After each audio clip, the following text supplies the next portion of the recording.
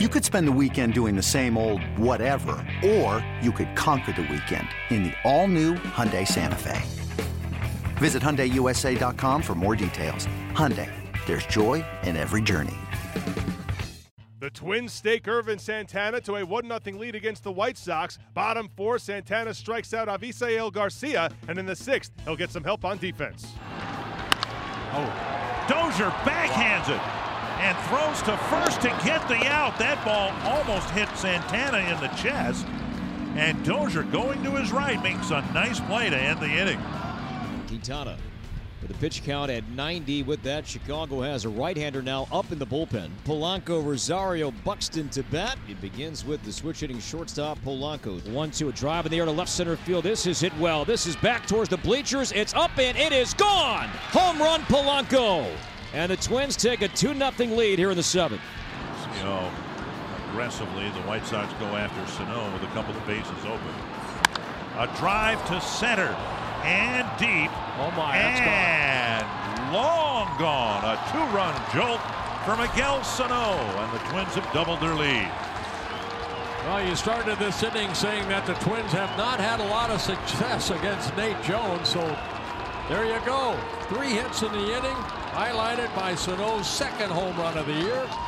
And the Twins take a 4-0 lead. The White Sox have the bases loaded, 2 outs in the bottom half of the 8th inning.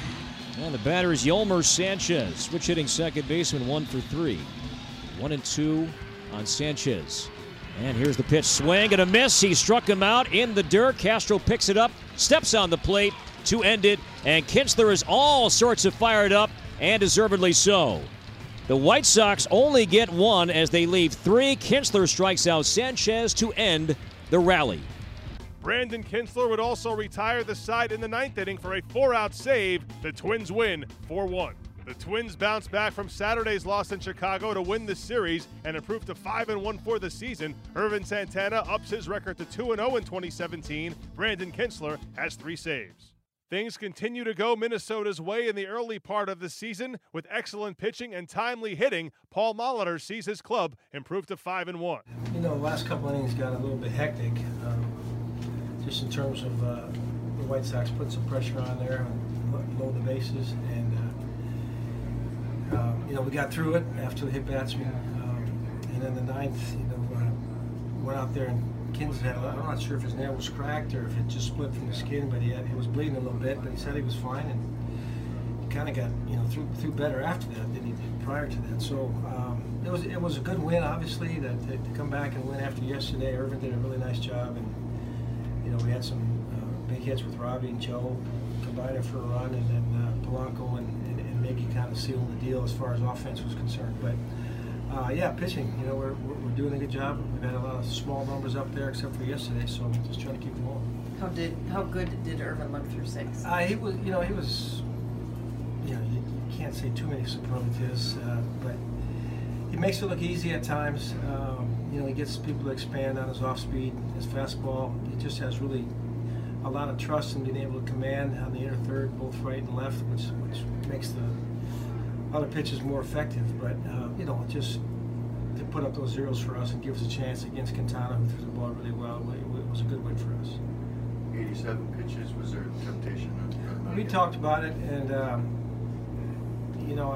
not really too enthused about the prospect of him going much past 100, if at all past, and rather than have him start the inning and maybe have something created, we went with a clean inning. With 6 months of baseball ahead of us, to try to push a guy for an extra inning here in the second start, I think that's where we end up landing when we decide to bring Taylor in the game. The Twins are off until Tuesday when they begin a series in Detroit. Hector Santiago will get the nod in the opener. Hey, Rob Bradford here. You guys know I'm always up for a good MVP story, and one of the best stories is Wasabi Technology. Wasabi is the world's hottest cloud storage company, and it's become the go-to provider for professional and collegiate sports teams, including 20 Major League Baseball teams like the Red Sox and NHL teams like the Bruins and Vancouver Canucks. Even the Liverpool Football Club is getting in on the Wasabi action. So, why is Wasabi the MVP? Well, Wasabi was purpose-built to free businesses from skyrocketing storage costs and unpredictable transaction fees that the Amazons of of the world are charging. In fact, Wasabi is up to 80% less than those hyperscalers and doesn't charge a cent for businesses to access their data. From Wasabi's AI-enabled intelligent media storage, Wasabi Air, to the industry's only cloud storage service with triple protection against cyber criminals, data deletion, and ransomware, Wasabi's taken the lead in driving innovation in data storage and helping sports teams to unleash the power of their data. Wasabi, another Boston-based championship team.